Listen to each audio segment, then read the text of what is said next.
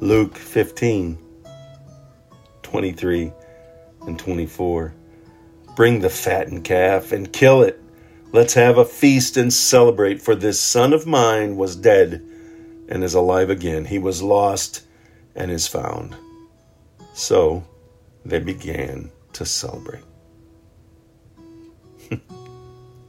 The continuation of this parable of the lost son who'd wandered and walked away selfishly in his own ambition returns.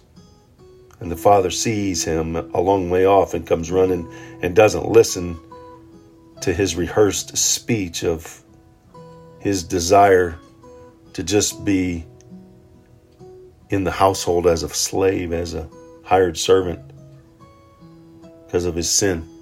But the father had nothing to do with that and put the robe and the ring and the sandals on him.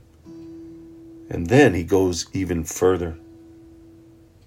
And he asks for the fattened calf to kill it and a feast to celebrate. Mercy is accepting the son back.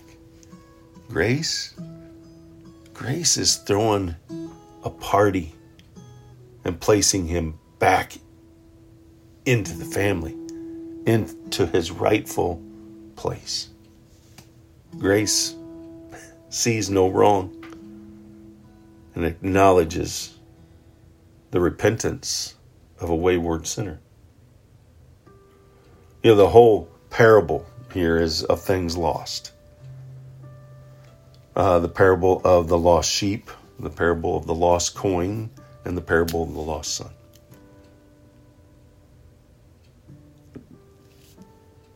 Here, we see the son being reestablished into a family in spite of his selfishness. In the two preceding stories, the seeker actively went and looked for the coin and went and looked for the sheep, which could not return by themselves.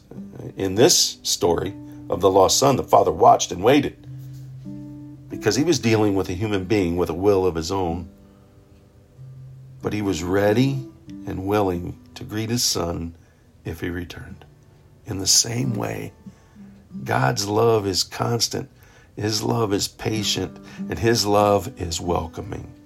And he will search for us and give us opportunities to respond. But he will not force us to come to him. That's our choice. That's the beauty of his love.